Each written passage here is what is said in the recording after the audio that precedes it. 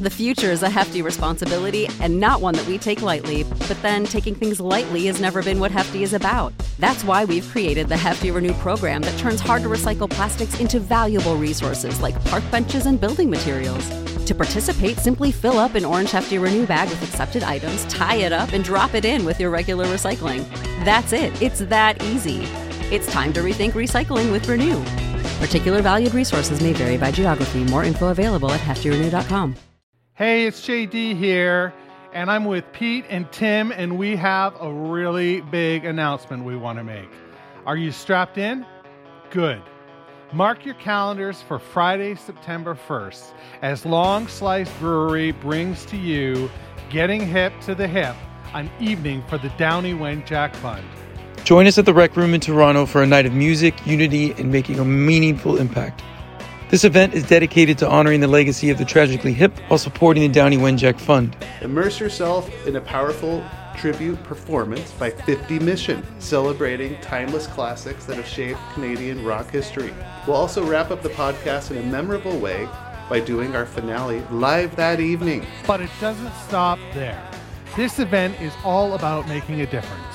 So we've got a silent auction with prizes you've got to see. From Blue Jays tickets, to Tragically Hip ephemera, to kitchen appliances. If you're looking for something cool, chances are you'll find it at our silent auction. All proceeds for the evening will go directly to the Downie Wenjack Fund, supporting healing, reconciliation, and positive changes for Indigenous communities. Tickets are on sale June 1st and can be picked up by visiting gettinghiptothehip.com and clicking on Finale. By attending Getting Hip to the Hip, you're not only enjoying a night of incredible music and comedy, but also contributing to a brighter future. Join a community of like-minded individuals who believe in the power of music and unity. Tickets are only $40, so mark your calendars and visit our webpage to secure your spot at this unforgettable event to celebrate the hip with fellow hip fans. Getting Hip to the Hip, an evening for the Downie Wenjack Fund, promises to be an experience that leaves a lasting impact. Please join us at the Rec Room in Toronto on September 1st and be part of something truly meaningful. We'd love to see you there.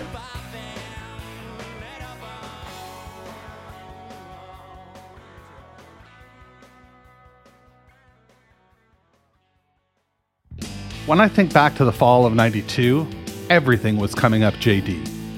I was dating a real-life girl who also liked the hip. I was elected class president with my friend Tim under the officially executed 2 is better than 1 campaign, and I got a new hip record. While I love student government, the main thing the election provided me was an office in the high school for the student council, which acted as my locker and my rehearsal space for jamming the new hip album with my buddies Kirby and Dean. There was rarely a day that passed that someone wouldn't stop by for a version of Pigeon Camera, Locked in the Trunk of a Car, or Courage. It was great fun and an experience I'll definitely never forget. Fully Completely is what I call the last record of the early era, where the hip sound is more or less matured and they're writing an embarrassing number of Stone Cold classics. The idea that the production keeps getting tighter and more precise sounding is worth noting as well.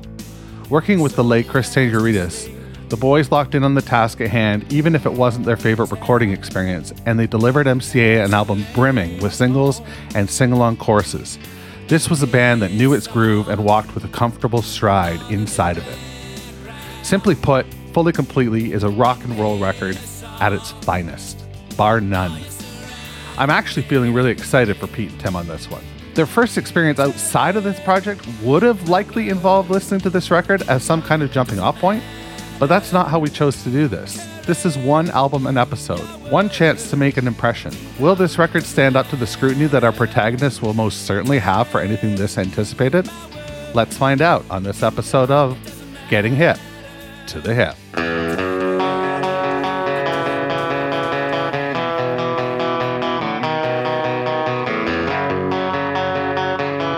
Long Slice Brewery presents Getting Hip to the Hip.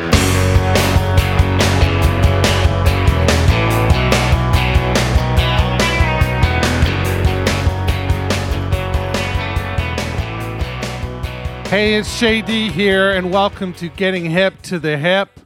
a weekly podcast about the Tragically Hip and getting to hear their music for the first time through the ears of my friends Pete and Tim, who are here with me as always. Pete from Malaga, making his way to us via LA this week. And of course, Tim from Portland, being from Portland, as it were.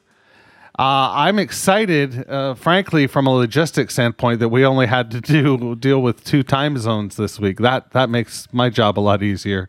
But I'm curious, how are you fuckers doing? Doing great, doing good. It's December in Portland, and we have a freeze happening, so we're hunkered down. It's a good day to be podcasting. Sounds good. It's snowing there, I take it. Almost. Okay. Almost.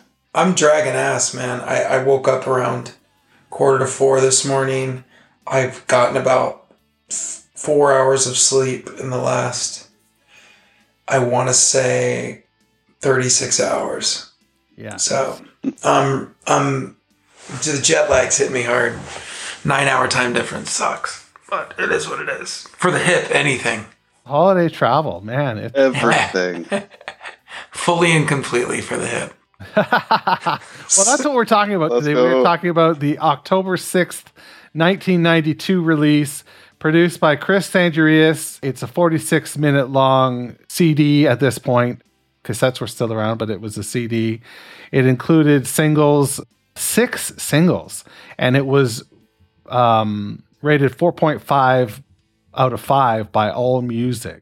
So that's a great score, and there's some good background information there, but I'm curious if you want to just get right into it and tell me how you experienced the album. I like the evolution. This really helped me with where the albums have gone thus far. Just having fully, completely be where it's at in our process. Definitely. I mean, I agree with Tim. The evolution I love. I clearly see this going somewhere. It's strange. I think I don't want to put the cart before the horse, but you do it. Don't you put that cart ahead of the horse? No, but I feel like this record may be the dark horse if we're going to stick with the equestrian analogies. In that, of the 4 records, was the 4th one? Fourth one, yeah. I feel like this is my least favorite, although I do have some great notes on it. But there's so many albums, songs, artists over the years I've disliked at first, and they end up being my favorites. You know, interesting. Oh yeah, I've talked with you about a few things like that before, Jay Dee. But yeah, I feel like this might be the one. So we'll see.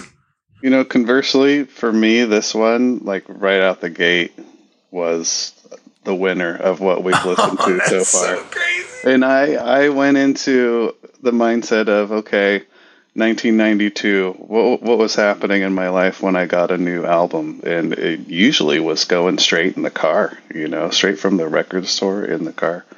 So I just had this one mostly in the car all week. I listened to it at the gym a little bit, but it was mostly car time. Didn't take notes until recently on any of it, and just kind of jammed out to it. There's, as expected, there's definitely some I like more than others, but of course, I was digging it. This to me was the band really trying to go over the top in terms of landing mainstream appeal. To me, that's what this record has always been. This record is that sound that they've been working on the last 2 records, that bar sound. That really tight and nifty blues bass guitar sound. And this is just a really well produced version of that, really slick. It's a slick sounding album, and they haven't sounded slick up until this point. So to me, I've always thought of it as a record that was trying to shoot for the moon. So I'm real surprised to hear Pete's analysis off the bat. Did you listen to it in your car? Because I do know that you have a premium audio sound system. I've mentioned that, and you've experienced it. I did listen to it in my car, and there were tracks that really stood out that I really did like. I don't want to say it, I didn't like this record, but there were tracks that really stood out. And like I said, I'm really glad I didn't listen to it on the plane, because associating this record with, a 12-hour flight after you've been at the airport for 7 hours because they delayed your flight would have just, I probably just wouldn't have shown up today, Jay Dee. I would have just texted you guys and said, you're on your own, So, yeah, but computer time and car time was what did it for me with this one. All right. Well, do we want to get into the songs? Let's do it. All right. The first song is called Courage for Hugh MacLennan. Okay, I'm bringing up notes. So obviously I'm doing research on Hugh MacLennan and who he was, because I want to know what the history of that is. The chorus is just catchy as fuck. It just, I don't know. It feels like there's a change of tempo, but it's not. But the lyrics just make it so sweet. Those squeaky backup vocals that you said were going to eventually make their way in there. It would be the staple of, I believe, the bass player, right? The rhythm guitarist. Rhythm guitar player. Yeah. Paul Langlois. Those are all over this record. And then kind of looking at the lyrics, which I did a lot more lyrical analysis for this record than others.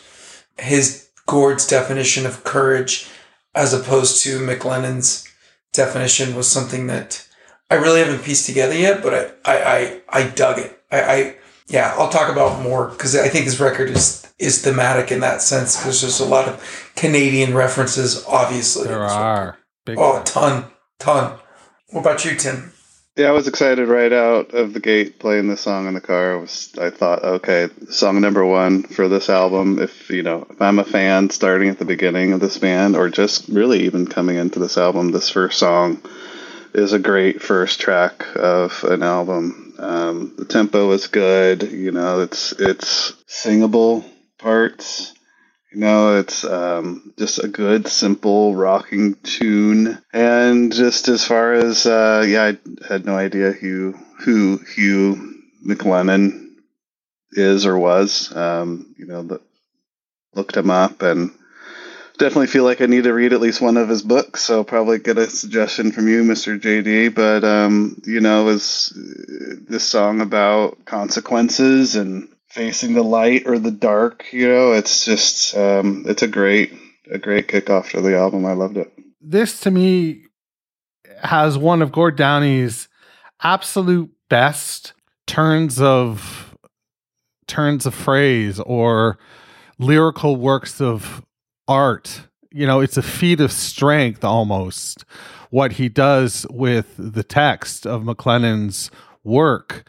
It shouldn't be as effective as it is, but it is. It works so well. And all he does is read the lyric into the melody. The lyrics are, there's no simple explanation for anything important any of us do. And the human tragedy consists in the necessity of living with the consequence under pressure. But the way he phrases it and the way the music in the background is building up, it's so powerful and such a great bridge. And then you're right, it goes up against that banger of a chorus to outro the song. Really fucking strong work. This is a karaoke staple of mine as well. So perfect. Yeah. You mentioned the phrasing. It's funny because I thought the same thing, and I think and it's ironic, I'm showing this, people at home can't see it, but this is just sitting on the thing and I'm thinking about it because of amazing. It's a copy of Life magazine with Sinatra on the front. Yeah, sorry. Sinatra. So I think people like Sinatra, I definitely think other musicians from the 90s, but this record put him lyrically in that category for great phrasing. Not many people people can put lyrics to songs and it sounds cool and they can sing harmonies and melodies. But when you can phrase a song, like you just said, so well, it just makes the song so fucking cool. Brings out the lyrics and the melody so much better. Yeah, I agree. So next up, we go to a real interesting song. This is something that Gord would carry with him, especially in his later years. And that is like the crisis in Canada's north, crisis with our Indigenous people. And this song takes a look at that. It's called Looking for a Place to Happen. I thought this one started off running, felt really catchy without knowing what the lyrics were or background or anything. It just starts off really well. But eventually I realized, okay, this is something about taking away or taking what's not yours. I hear guilt and sorrow in here. It's just full of emotion. So as I looked into it, I realized what it was basically about, and it got me.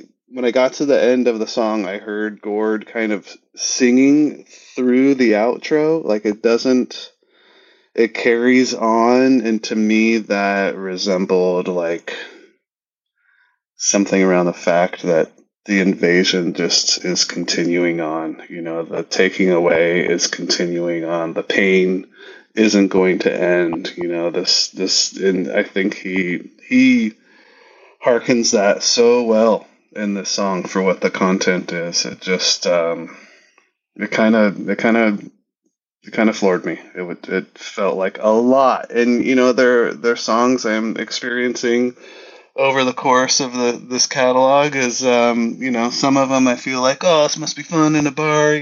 People probably love this song, and some songs are like, fuck me. This is heavy stuff that we all still need to deal with and think about and realize, and just such an impactful band. Yeah, and as they got bigger, they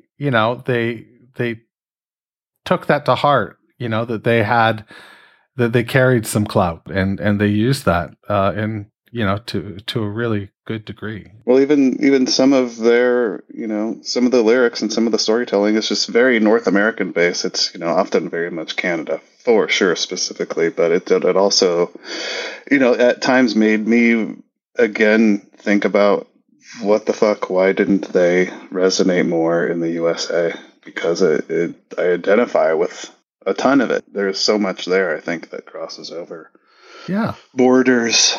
How did you feel about Looking for a Place to Happen, Pete? It's funny because the what I said before about this record being thematic and very very Canada, kind of picking up where Tim left off.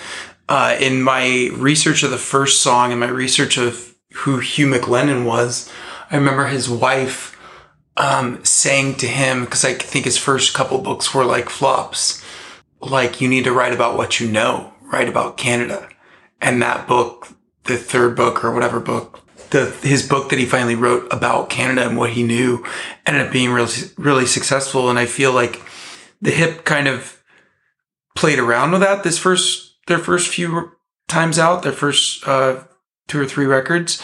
But this one is just all Canada. And it's Canada threw up on this record. And in a good way, Jacques Cartier is mentioned.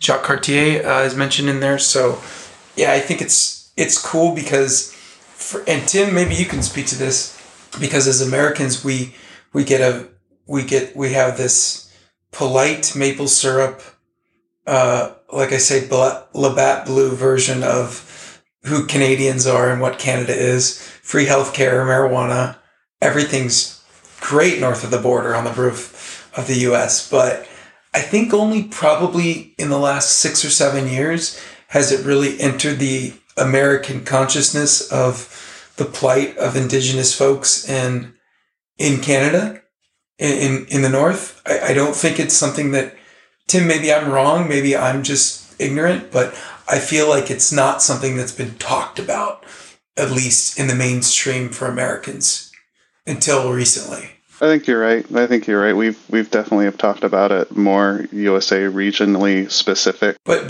to know that this was this was in mainstream rock music in 1992, right, is cool. Right, you know? Exactly. Yeah. We weren't necessarily singing about that in 1992. Yeah. No, certainly we weren't here either, other than through this. Yeah. And a lot of people, for everybody that does like dive deep into the lyrics and wants to analyze, what it all means, there is an equally large or maybe bigger cohort that just wants to fucking dance to some music, like they just want to rock out. Mm-hmm. And they get to do that with our next song, At the 100th Meridian, Where the Great Plains Begin. Ready, Mark?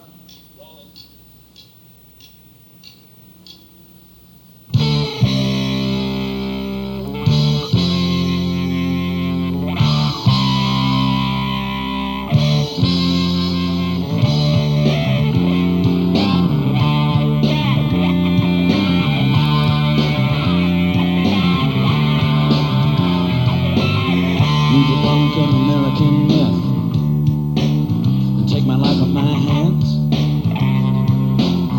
where the great plains begin, at the 100th meridian, where the great plains begin. Driving down a corduroy road, weed standing shoulder high, Thursdays rusty, off in the distance.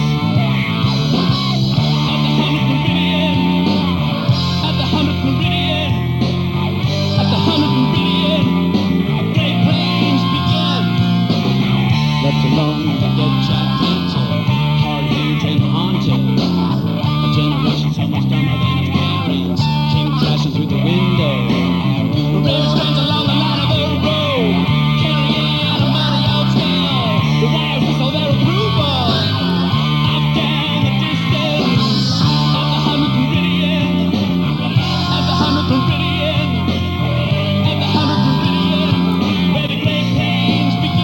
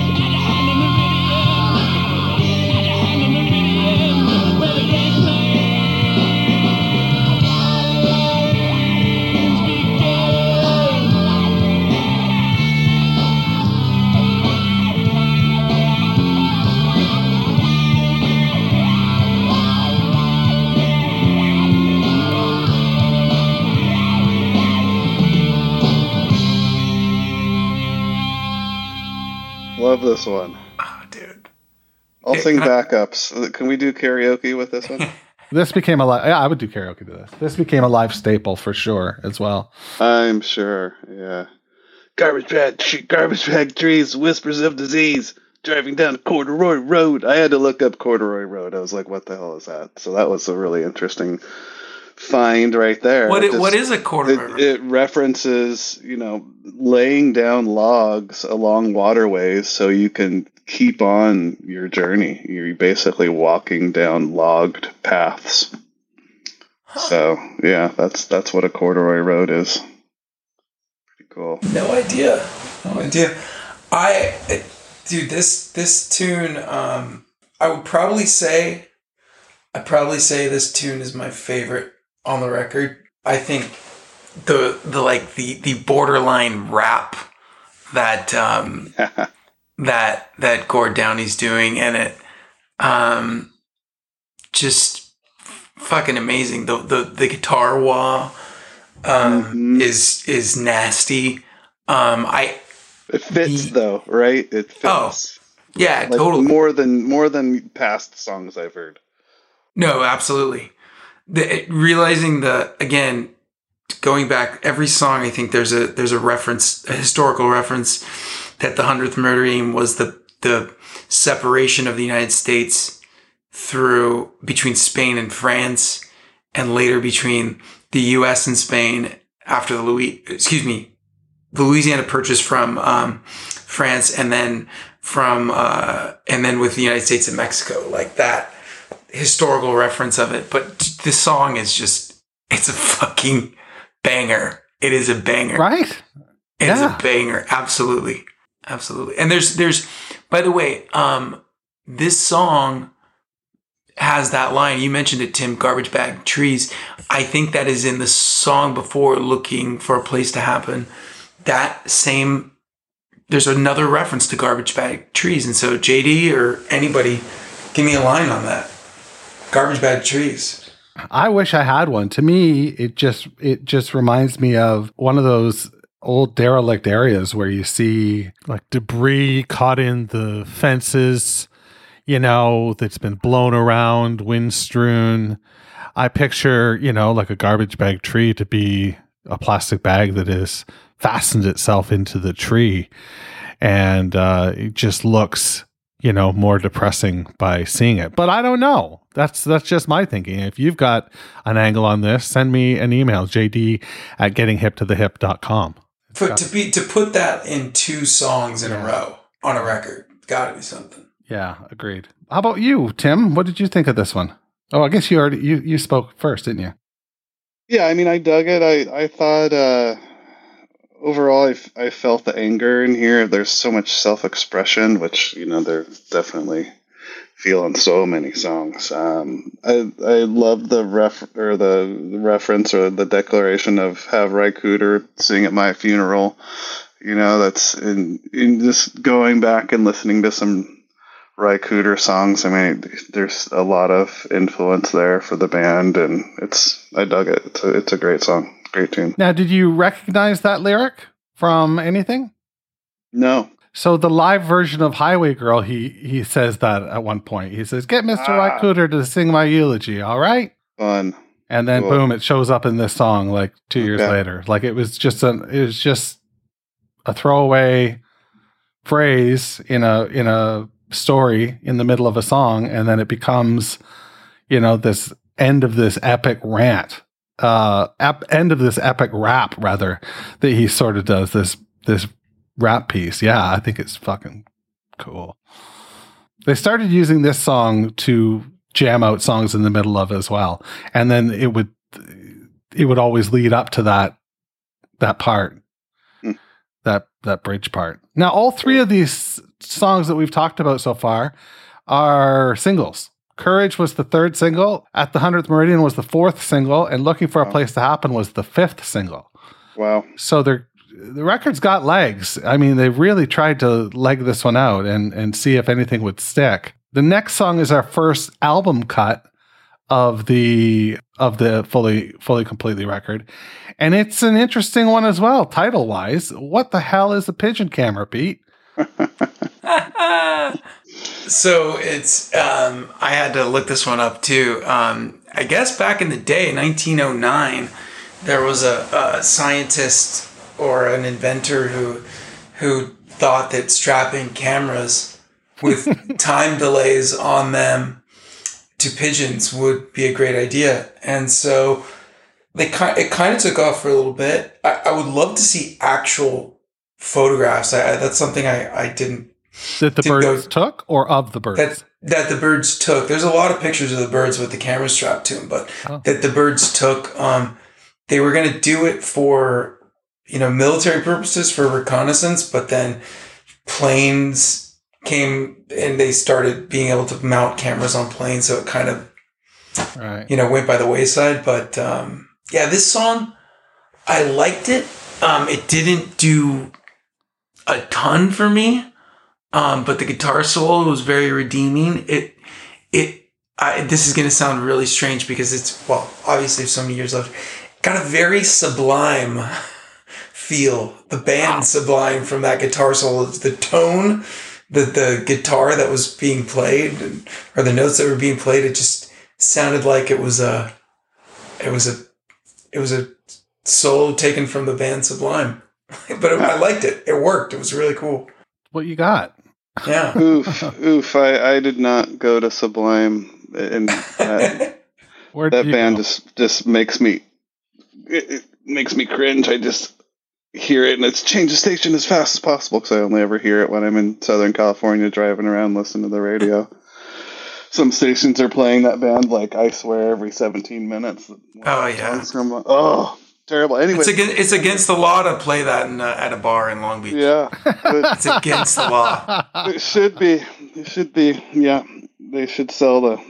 Anyways, Pigeon Camera. I think it's a good slot 4 slowdown. There's this kind of calm, serene guitar riffing in there.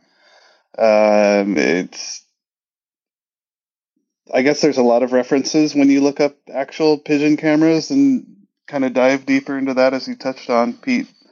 I did find, as you said, pictures of pigeons with the cameras strapped on them, and kind of thought about what is that, and the carrying of information, the passing of secrets, the I don't know, it just seemed like a wartime era thing. I wasn't really sure why this song was in there conceptually, lyrically, everything, it was a head scratcher.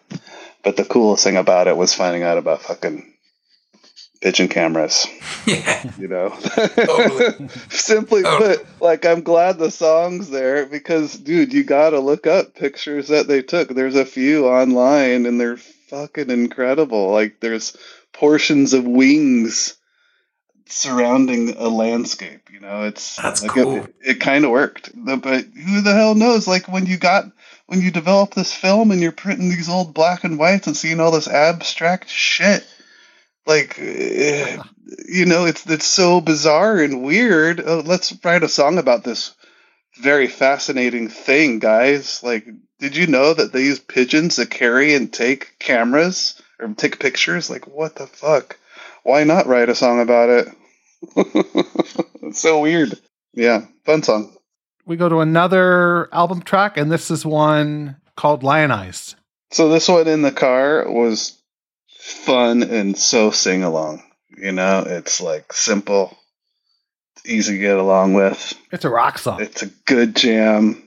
I imagine people just belting this out at live shows.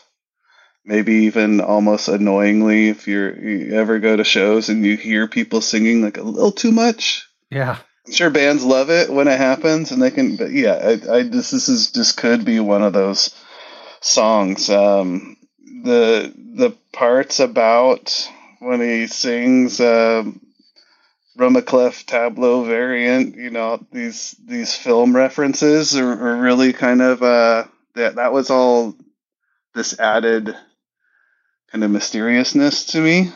The cold wind blowing over your private parts. I'm is that, I was really trying to driving around, listen to this over and over because it's so listenable.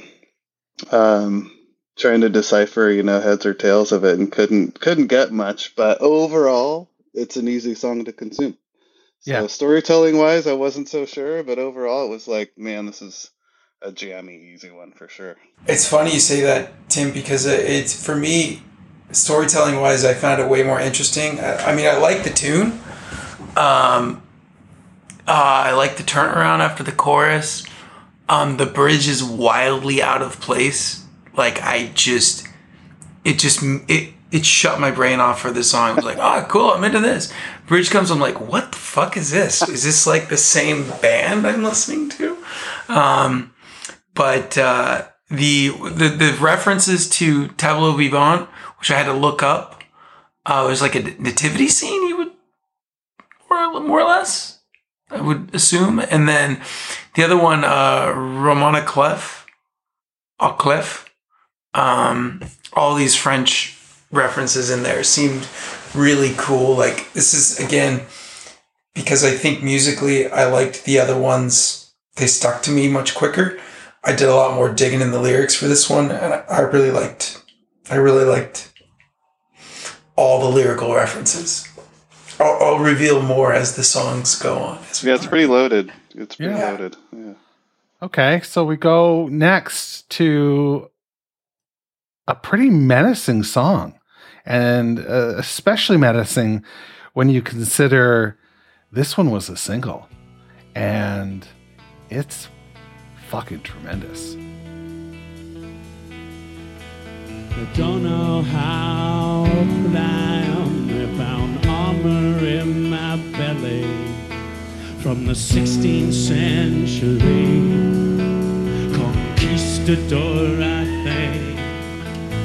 I don't know how, but I only found armor in my belly, passion out a machine-driven tension. Lashing out a machine-driven tension. Brushing by the machine-driven tension.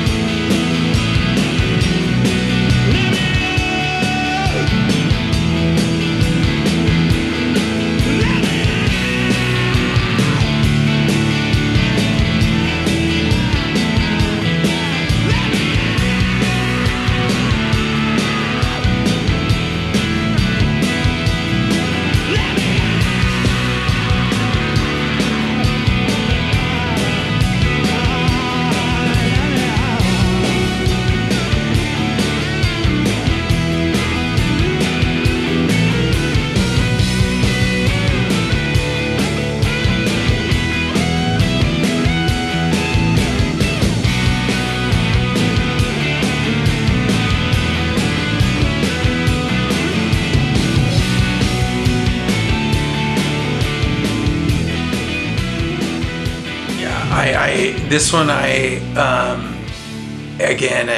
he's just going down the rabbit hole of his history here. Lyrically, I'm just looking at my notes. Guitar tone, absolutely 100,000% filthy. I love it. The reference to $10 in to top off the tank. It's funny because it's so quaint, right? It's quaint when you think about how much gas is nowadays. The guitar solo is so good. There's the lyric, yeah, I found a place. The second pass of that, Gordy goes high in his vocals and the harmony comes in with the rhythm guitar player. I just love it. And then the second solo is just like towards the end is just, or at the end is just so awesome. And I'm gonna pull a Tim from Portland right now. The fucking fade kills me. Like it's so fucking cool, man. The guitar solo is so awesome. I'm just like, just fucking end it, guys. Just end it. And they fade it, and I'm just like, you motherfuckers. It just fucking this. Like, I never noticed it before you said it, Tim, and then I start listening to songs like these where I'm just eating up the guitar solo at the end like it's fucking mac and cheese, and they just take the plate away from me, dude. It's like eating a mac and cheese. There's still like there's some on the plate, and then the waiter just comes by and fucking takes it and says, "Sorry, here's the check." I hate to say it, but these fade outs make me pissed on a couple of levels. I mean, the song "Courage," very first time I heard it in the car, it fades out. It's an okay fade out though. But as I heard it fading out in the car, I cranked the volume all the way. So oh no! Get the last, because I wanted to finish the song, you know. And the other part of it that pisses me off, it makes me frustrated, is never having heard them play live. I mean, they didn't fade out songs live, so no, it's like I wish I could hear the song live and hear how they end it or see what happens. So that's don't want to spend so much time on that, but yeah, I feel that this song it's so heavy. It's pretty gnarly. It's the lyrics are crazy, you know. The storytelling is very just sinister, dark. Dumping the body, be better for us if you don't understand.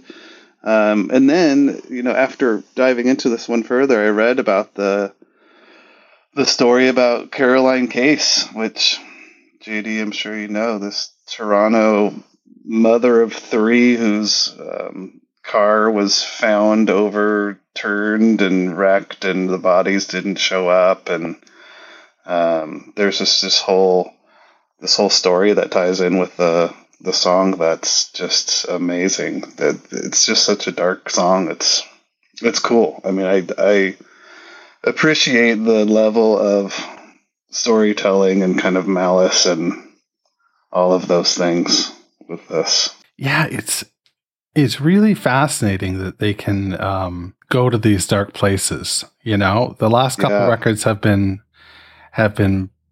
chock full. This one so far is a more lively, less dour sort of record. But we get our first taste of it here, and yeah, maybe it is better for us if we don't understand. Yeah, agreed. It's just dark on many levels, you know. But when I read the story about Caroline Case and that whole tragedy and mystery, it's like, fuck, what amazing bits of information to cull together to create a song about. Pretty cool. They've all gone and will go too. I thought maybe this was about like the difficulties of being on the road and traveling and playing gigs, setting up, tearing down. You got this massive country to drive across, zigzag. You know, it's kind of to me, it was kind of a filler song with a long ending. You know, it has like a 30-second ending, which is a little unusual. So I didn't listen to this one a whole lot of extra times. How about you, Pete? I'm going to second that emotion, Smokey. And I say the opening guitar lyric was interesting, although very 80s, 90s. You know, somebody in that band loves John Cola from Huey Lewis and the News, because that guitar tone is just, it keeps showing up. It just keeps showing up. I think, I don't know that Alanis ever listened to much Huey. Maybe she was a Hip fan, but I a lot of her music too that I've listened to, that those, what are they? It's like a Univibe or something that he's using on the guitar, just keeps showing up. And it just sounds a little dated, because I feel like back when people were using those effects, they didn't have anything cool to play on the guitar. They just had a cool effect. So like playing anything was like, hey, be impressed because I've got this amazing effect. I'm not playing shit on the guitar, but it's a cool effect, right? Right, guys? You know, so, but yeah, the song all in all doesn't do a ton for me. So what about you, Jay Dee? I don't know. Well, I think it's fascinating that this is the first mention of production really that has been brought up. I mean, you've mentioned guitar tone a couple times, but yeah, it's a slickly produced record. This guy who produced it produces a lot of like metal. And if you know about the production of metal, oftentimes it's got a real clean, real clean and focused kind of sound. Very precise. And I think we get a bit of that on this. I'd almost love to hear what this record would have sounded like with Don Smith producing it, who produced the last two. But we get a taste of that when we go into the next record and they start to self-produce and they start to, it's almost like this record, they go as far as they've ever went production-wise, and then they go completely the opposite direction, you know, for the next swath of records and go sort of back to basics. Feels formulaic, and that like I heard on the first couple records, like I felt them like really trying to go into the space of being obscure and trying their own shit, and then maybe the record label was like, all right guys, enough of your crap, we're gonna get a fucking big time producer in there and you guys are gonna be stars, you know. Like I don't know what the fuck they were thinking. I feel like this is kind of that, although it's a good record. But yeah, I hear you, JD. You know, for many fans, this is their favorite record. So it's tough. It's tough to be objective about it. It's not my favorite record. I've got another one that's my favorite, and we'll get into that soon. But I hear that. I could, you know, it resembles following an athlete who goes amateur to pro. This felt like this album, you know, I don't want to get into it as if we're ending, but I agree with that, JD. Well, the next track we get is the titular Fully Completely. As a title track, accidentally listened to this song first instead of the first track.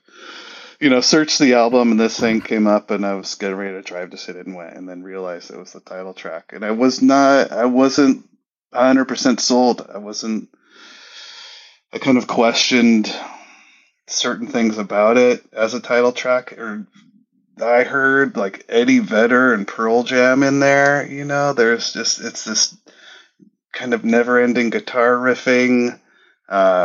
If you listen to it really closely, there's a right channel tambourine happening that is a total afterthought production thing. It's like, hey, let's just add in some tambourine. Like it's there if you really listen closely, and it's that made me like the song more because it added this kind of fun element to it. But I thought it was not the strongest for a title track. I thought it was just okay. This is our first title track we've ever got as well. Right. Yeah. Can I ask you, JD, was this a single? This was the last single on the record. Okay, because I have the same. Tim, you mentioned something about the tambourine. I think that's so funny because I felt the same way of course, about the tambourine, but also a lot of the guitar licks. I feel like if the song was just raw, maybe Gord Downie stepped on the gas a little bit harder with the vocals. It would have been a totally different sounding song. But I think it was recorded, and then afterward, producer's like, "Hey, you guitar guy, come in here, throw some more licks down here. Well, what do you want me to play? Just do something." Yeah, and it's like, "Hey, who's your friend over there in the corner? Can you play tambourine? Come on over." Yeah, come over here. But like, I feel the same way. I couldn't like super get into it, but I thought the guitar solo at the end was really like the slide and all the licks in the beginning. Like I didn't dig that, but the solo at the end was really big payoff, and I could see how this song at a show, Jay Dee, maybe I'm wrong, but I could see them taking this at a show and just fucking doing a 15-minute version of it. That's what I was going to say. I was going to say this song was one that wasn't my favorite for a long time, and then it grew on me, and now I would say it's like a top 3 on this record for me. Live, it just slayed. Yeah, it just slayed. Again, where I had the same sentiment, Pete, where I just wished I could have heard this type of song. Live version, because you hear certain things when it's recorded, and you wonder, like, why was it produced this way, or why was this thrown in, or why this, or why that, and you know that there is a more raw version of this out there, and it's like you got to get through the meal that's prepared for the pictured menu item when you walk in the restaurant, and you think, okay, that's supposedly what I'm gonna get.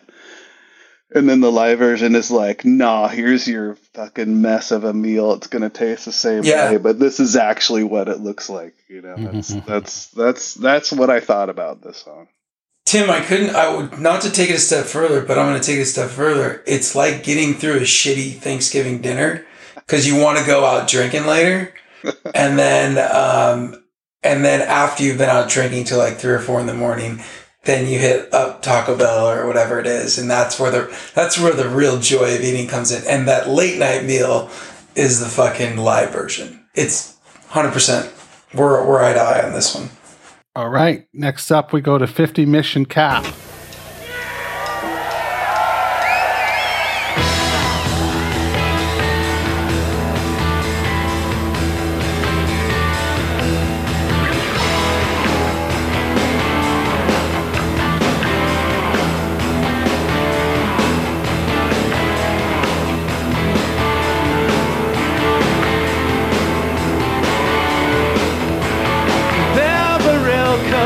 Disappeared that summer.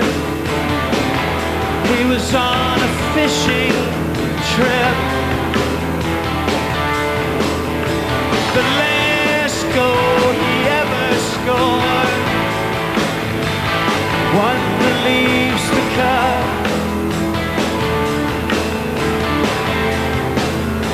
They didn't win another. 1962, the year he was discovered.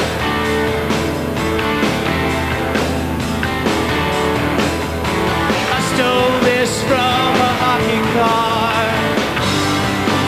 I keep tucked up under my 50th mission card. I worked it in. I worked it in. It's my 50th mission card. It's his 50th mission card. And I worked it in. I worked it in, and I worked it in to love like that. And I worked it in to love like that.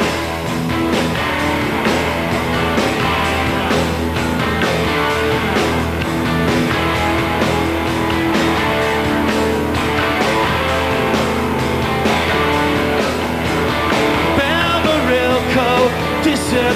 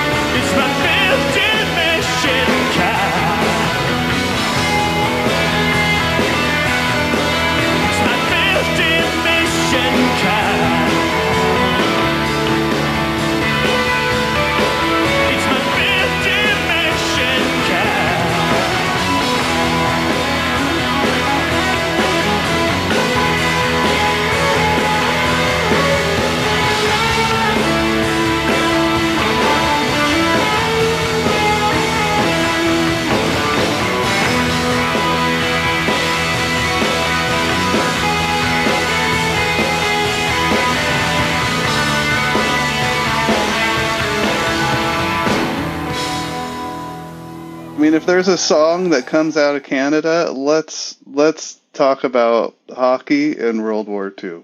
You know, it's it's perfect. I mean, it seems very appropriate for the band, where they're from, for the fan base. It's like an anthem fucking song. It's pretty awesome. It's totally relatable for me as someone who knows people who've gone to war, you know, for many decades, and it's just, man, it's very relational. It's the tone here feels like kind of on the good side rather than defeated, even though the subject matter is like scoring and war. I don't know, man. The song, there's so many. It's kind of great. Layers. Yeah, it's great for the position of the album. The 50 Mission Cap title, like reading that initially and wondering about the song, and then hearing it and diving in a little bit, it's like, yeah, this is a Tragically Hip track right here for sure. You're definitely right. It's a live anthem for sure. As far as it goes, but it's layered in the sense that, like, it truly does, the lyrics of the verse truly do come from the back of a hockey card. Like, he basically just put a melody to this hockey card sentence, or paragraph rather, and boom, there's the verse. You know, it's crazy. Like, I've seen the card before. And then you get this brilliant anthemic chorus, 50 Mission Cap. But even it is a little deeper than just a brainless chorus, because it's a 50 Mission Cap, and then the next lyric is, I worked it in to look like that. So is the protagonist here somebody that really truly is wearing their 50 Mission Cap, like with pride, or are they trying to sneak by, you know, to make somebody think that they've been in their 50 missions? I don't know. But I fucking love thinking about it. How about you, Pete? Okay, so the lyrics certainly seemed like he was reading from something, and clearly, yeah, that's what it was. And I don't know if when he said, Jay Dee, you mentioned like, I made you think that or something. What was that you said a second ago about the lyrics? Like, I worked it in to look like that. I worked it in to look like that. Like, maybe he's referencing people who, you know, unfortunately, there are those people who would wear a 50 Mission Cap and never, you know, completed a mission in their entire lives. You know, right. Those fakes. But the song wise is just, it's an amazing song. Looking at who Bill Barilko was. Yeah. And ironically, his body wasn't found until the years the Leafs won the cup next. They found his body, and then the Leafs won. It's almost like he was cursed, right? Like, yeah. Sorry, that's what I meant to say. Sorry. No. It's so cool, and I took a deep dive into this. You know, you mentioned all the other stuff already about the amazing chorus. I love the squeaky backup vocals made an appearance again. The guitar lyric, or the guitar after the chorus, does this thing where it goes up and down by half steps, and it's just so, it doesn't sound like it fits the song, but it fits the song perfectly. And Tim said this is clearly a hip song, because it is. And it, again, might be my favorite on the record, but other stuff that it's a staple at the home games when the Leaves are warming up. And also, what else did they say about it? Oh, that in the private lounge, I'm not a big hockey fan because I grew up in Southern California. You are, Tim? No, same, bro. Yeah, no. Yeah, it's just hard, but even though we had Wayne Gretzky, but that there's a handwritten lyrics signed by Gord Downie in the Players Lounge, where the players hang out, and that Bill Barilko. Anyway, and when the Hip would play the Canada Airlines Arena or whatever, they would leave up Bill Barilko's jersey, his number. Yeah, they've retired when they played. Yeah. But that was the only one they left up, like kind of when they, changed the arena for the Hip show.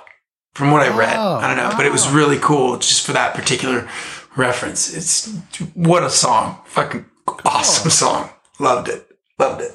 It made me think about also, kind of tying in with sports and war, like seeing your favorite team do so well, and also knowing that they have fallen or have seeing them fall.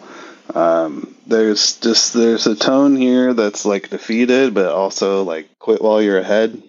Mm-hmm. I don't know. It's kind of a bit of a surrender thing. It's a great tune. I enjoyed it. Well, it's followed on the record by yet another Tragically Hip ballad, slow song that you probably don't want to slow dance to once you find out what it's about, and that's Wheat Kings. You want to take it, Tim? I mean, it's a hell of a mood song, right? I think there's some banjo in there. Is that what I hear? Some banjo, some dobro plucking. Oy. I maybe gave it 3 listens, and as not being a die-hard Hip fan, it's one of those placements in the album where I get it and get why it's there, but also just I move on. It's there's some good lines in there. Can't be fond of living in the past. You're not gonna last. It's like someone getting caught or being in the middle or guilty or jail time or. Yeah, it didn't move me. Oh, Tim. It's probably Pete's favorite. I couldn't disagree with you more.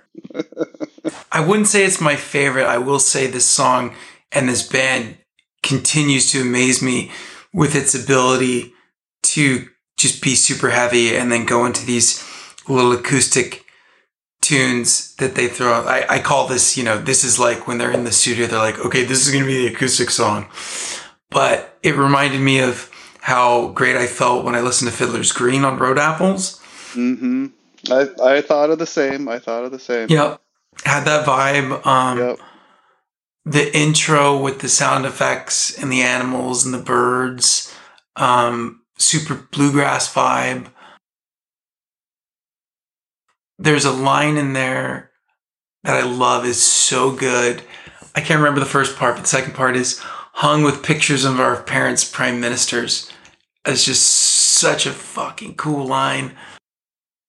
And I did a little bit of research on what was going on, what the reference of, they were watching the Held Their Breath or Whispers in the CBC News. That's right. About a guy named David Milgaard, who was served like 21 years for a crime he didn't commit or something. It was like, there's a lot of that in the U.S. justice system too. And right. Yeah. It just was such a cool like what an, I don't know if the guy's still alive. I don't know if you heard the song when it came out, but what a fucking. Yeah. I mean, coincidence, I think, is the word you're looking for. So this record comes out in 92, and in 91, Milgaard and his people are granted the ability for a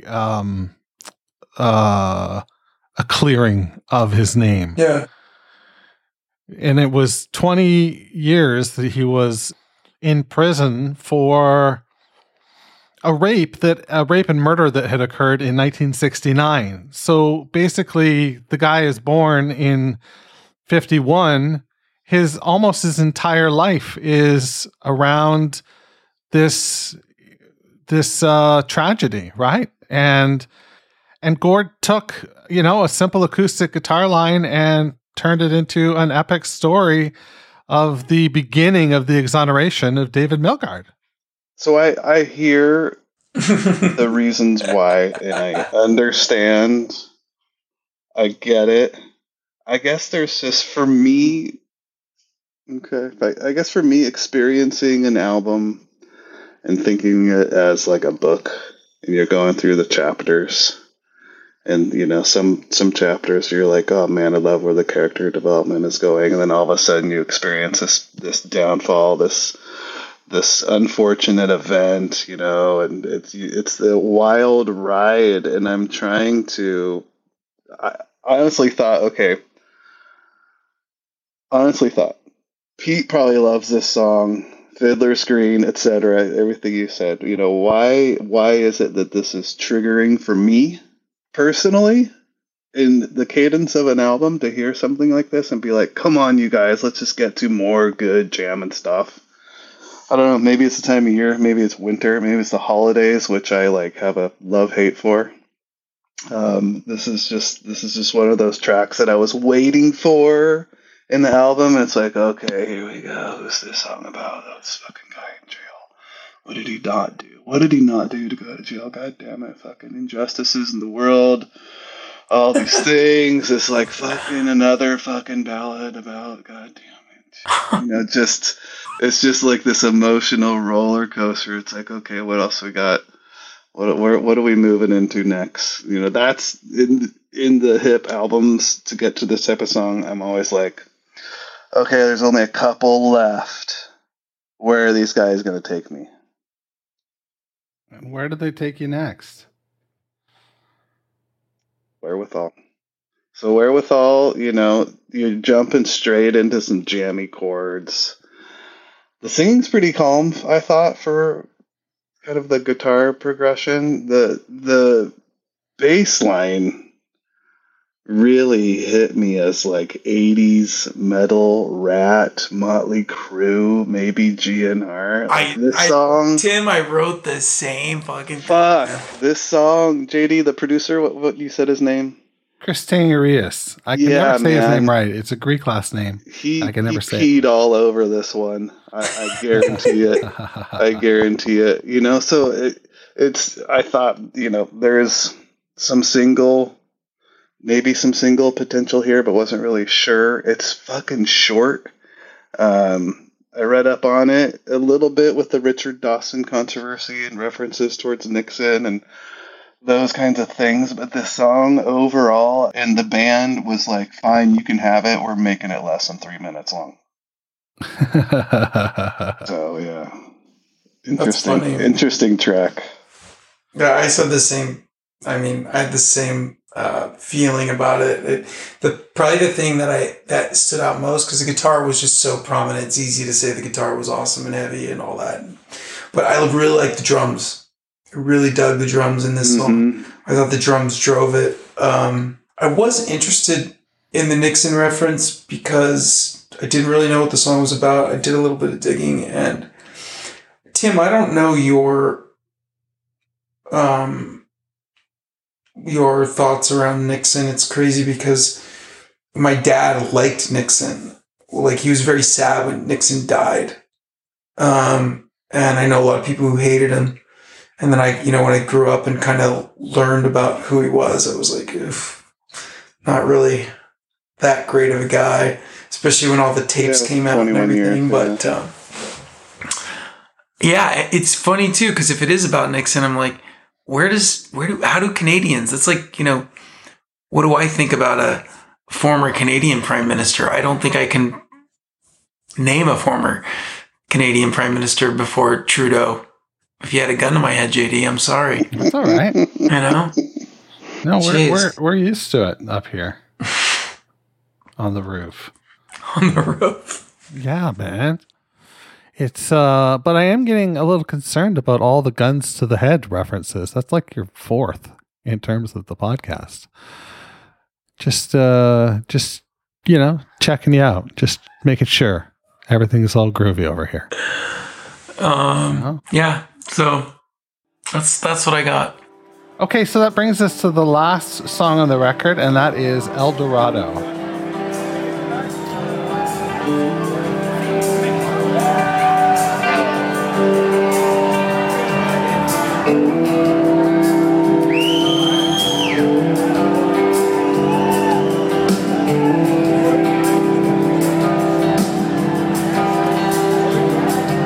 The man-sized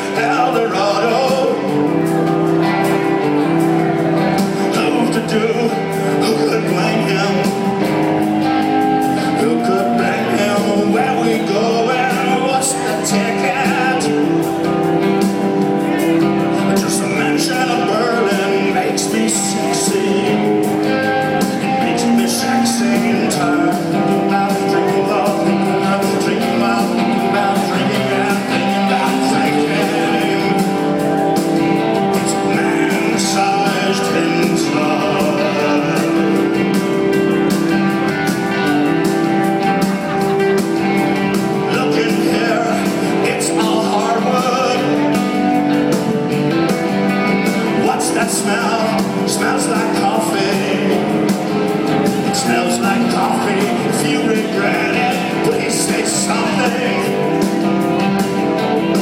I've got no genius for evil, makes me common. I know it makes me common. Kind of loving, recovering, loving, recovering, loving, recovering, loving, recovering. It's man-sized inside.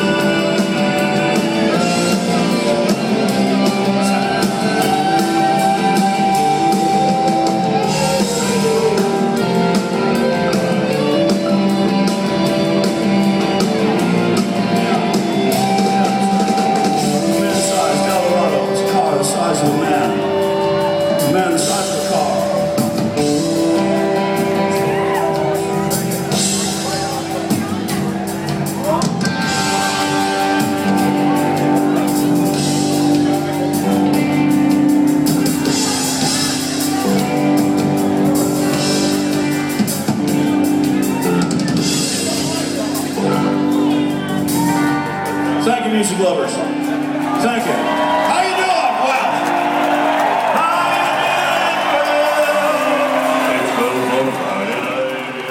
Well, I used to drive when I was 19, I had a 77 El Camino, and I would always sing El Camino instead of El Dorado. Oh, that's amazing. Yeah. I want to see a picture of that car. Oh, what color was it? Tan. Nice. Yeah. I wish you still had it. Oh, I do too. Wow. You know what? I was always, because my buddy had a Ford Ranchero, which was the Ford version of the El Camino. Yeah. Yep. And he had a champagne colored Ford that he sold to some guy in Denmark. It was a 76 or 74. And he sold it, and I'll never forgive him for it because it was the coolest fucking car. And it just smelled like gasoline. And it was loud. And it handled like a fucking tank, and it was just... Oh, yeah, mine didn't have power steering. Oh, no, none of that. Yeah. Dude, my Uncle Chris had a light blue Ranchero, early 70s, and it was so large. For two doors and seating maybe for 2.5 people, it was the biggest vehicle. When I was 16, he had me drive it from his house to my folks' house. And I remember scared to death that I was just going to hit a parked car because I felt like I was driving a car that was 2 cars wide. It was so gigantic. But Jeez. Fast forward, I guess, maybe. My grandparents owned Eldorados. They had 2 specifically, I remember.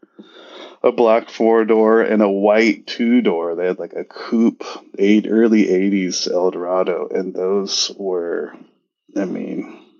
they were like Rolls Royces to us. As kids, we thought we were riding around in limos, you know, these were like the nicest cars. So I totally get the car reference 100%. The 2-door one that my grandparents had, I was in the back seat trying to get to the front seat, dropping my grandmother off somewhere, and she closed the door on my leg, and I thought I'd never walk again. I mean, these cars were just behemoth. I was like 7 years old.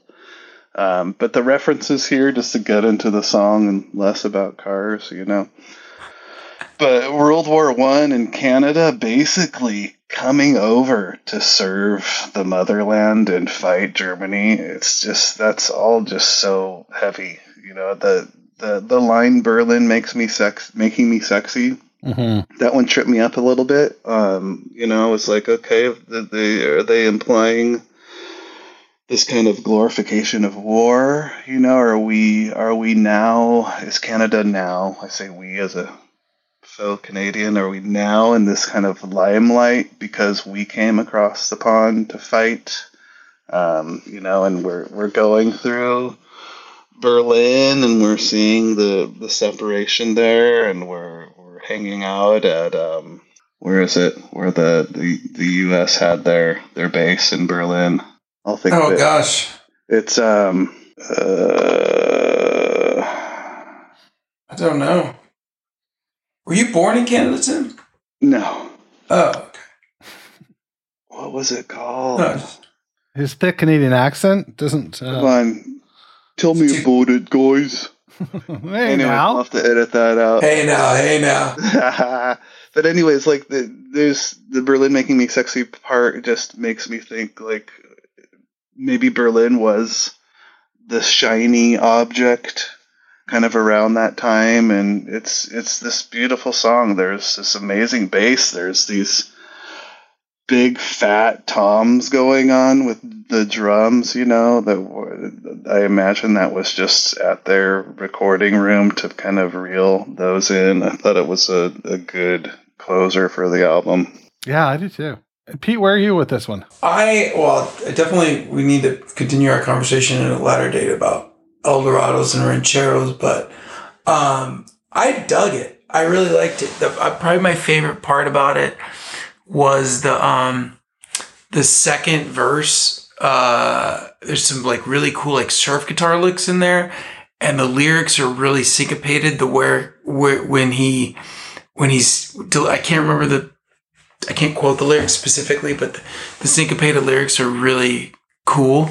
Again, goes back to him being, I'm sure it'll just get better, like a fine wine. What a great phrasing lyricist he is and singer. But I was a little confused about the Berlin Makes Me Sexy too, Tim. And I dug in some like forums, and I just thought the funniest thing was, and by the way, I know we apologize to the listeners, and I won't do that anymore, but I really want to apologize to the band, because I love this band. Like, I love this band, and I hope that if anybody ever hears even a fucking sentence of this podcast from that band, that I have the utmost fucking respect and admiration for them, because they're fucking cool. But that being said, somebody said this song was written under the influence of Labatt Blue and Jack Daniels, and I just was fucking rolling in my chair. Hilarious, but cool, good tune to end the record, yeah, for sure. Yeah, so I got the Berlin. Sorry, JD, the Berlin reference. Ahead. Yeah, so the Berlin reference around Berlin making me sexy. Maybe that had to do with like Checkpoint Charlie, right? That's I don't know. I was not really. Wasn't Charlie Vietnam? No. Charlie in Vietnam referred to what the Americans called their enemy. On the Vietnamese side, they called them Charlie. No, it's a crossing point. It's the crossing point between East and West. Yeah, it's the crossing point between East and West Berlin. Shows my World War II. And it still exists. It still exists. My Hey, Pete, your World War II knowledge isn't that bad. You just don't pay attention to sequels. I don't watch that. You read about World War I and you were like, yeah, man, I don't need to read the sequel. Seriously. And everybody's paying attention to the possibility of World War III right now. And I'm just like, guys, I don't care. This is stupid. It's all about WW1. Anything they make after that sucks. Yeah, totally. It's all computers now. Oh, you haven't seen a war until you've seen a horse pull a wagon in beautiful black and white, double speed. This podcast took a really dark turn. Yeah. I love it. So I have a question for you. This is their third full length record, but this one came out like less than a year after Road Apples. Road Apples was 91, and this is 92. Which was unusual for them, right? It's unusual for any band at this point. But certainly, if you were going to do that, you would think you'd do it on your first and second record, not your second and third. You know, that's it's just interesting to me that they were able to come up with 12 like pretty great fucking songs and put them to wax. You know, so short a time after. Road Apples. I just wonder why the hustle? I don't know. Was it a kind of I hate to say it, but like a cash grab to get them to next size venues on tour? Because man, traveling across that country to only hit like 200 to 1,000 or 1,200 fans, and then to go to like 3,000 to up to 5,000 fans per show. That's a hurry go. What were they doing back then? They played Maple Leaf Gardens on this tour, and then they opened the Air Canada Centre on this tour, which is where the Leafs play and the Raptors play. Then they started a summer festival. They did a summer festival across Canada and maybe a couple cities in the States, called Another Roadside Attraction. And that's where I first got to see them on my 19th birthday, July 24th, 1993 in Markham Fairgrounds. I got to see them live for the first time. And it was almost like out of a storybook because I got so incredibly drunk and high and I passed out during the band that went on before them and slept basically the whole time on the ground and then woke up magically when the hip went on and I was fine. Oh, we'd love to go back to that moment, the three of us with Jay Dee right now. Oh, that would be so fun, man. Jay Dee, come on, bro. It's time. Wake up. Yeah. I don't know if you asked your question, Jay Dee, but I was going to comment on what you said. Because I feel kind of the same thing. I don't know if it was a cash grab either, Tim, but I feel like this was the push where the record label finally said, look, you fuckers, we've put in a lot of money into you. You're going to make a hit. And they brought in this big swinging dick of a producer. And we're going to fall through the roof, so to speak. And being as that never really happened, maybe that's where, we lead into their fifth record, which will be next week. To kind of start exploring their own, being more themselves instead of living for, what they think they should be commercially. I don't know. Yeah, I think so. Maybe. I mean, this was an era where bands were not getting paid enough, but making a living off of selling albums, selling CDs. Yeah. I mean, we're years away from mp3.com kicking off, that's right. And so anyone in the biz back then who saw this band doing well and saw fans at shows across Canada going bonkers and knowing that people were doing the tour or doing all the West Coast shows or doing all the East Coast shows, like any band manager would have been like, let's knock out another album. I know this one's gonna kick ass. Let's get this metal producer in to organize everything, and let's keep keep it all going. And I guess this is the album that made them realize they could do it on their own, which is fucking amazing, because a lot of bands in the 90s would not even step out into No way. Yeah, we're going to find a marked shift in the sound and tonality of this band, starting with their next record, Day for Night. If you've got anything you want to say to wrap up this record? I just wish I had my grandparents' Eldorado out front with some Hip on the 8-track. Did they ever make 8-track tapes? Oh man, wouldn't that be cool? I'll just fantasize about that with Jay Dee passed out in the back and Pete all hyper in the front seat. That's where I'm gonna leave it. Same here, man. Same here. I wish we were driving around in the champagne colored Ford Ranchero with a 24 pack of Labatt Blue on the floorboard. Loving the smell of fuel.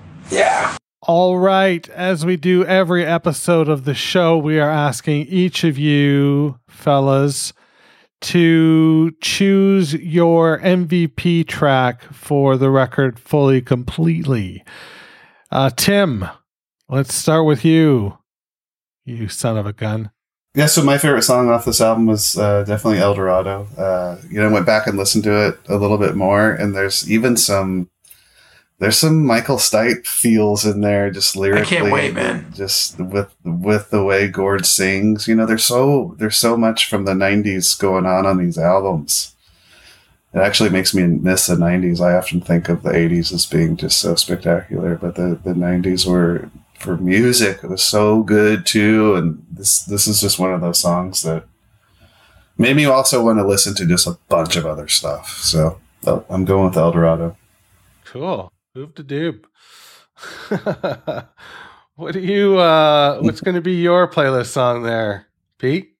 The 100th Meridian, hands down. The phrasing in it, the historical content of it, how I'm aware that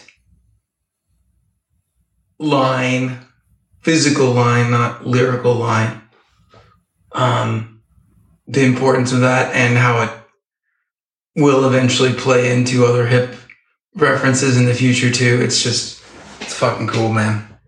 That's going on the list for sure. 100%. Awesome. Well, I can't wait to hear these lists as they grow in stature. All right. And that's what I have for you this week. So there's that. Hope you enjoyed yourself as much as I did. See you next week, fellas. Pick up your shit. Thanks for listening to Getting Hip to the Hip. Please subscribe, share, rate, and review the show at gettinghiptothehip.com. Find us on Twitter and Instagram at GettingHipPod. And join our Facebook group at facebook.com/groups/fully and completely. Questions or concerns? Email us at jd@gettinghiptothehip.com. We'd love to hear from you.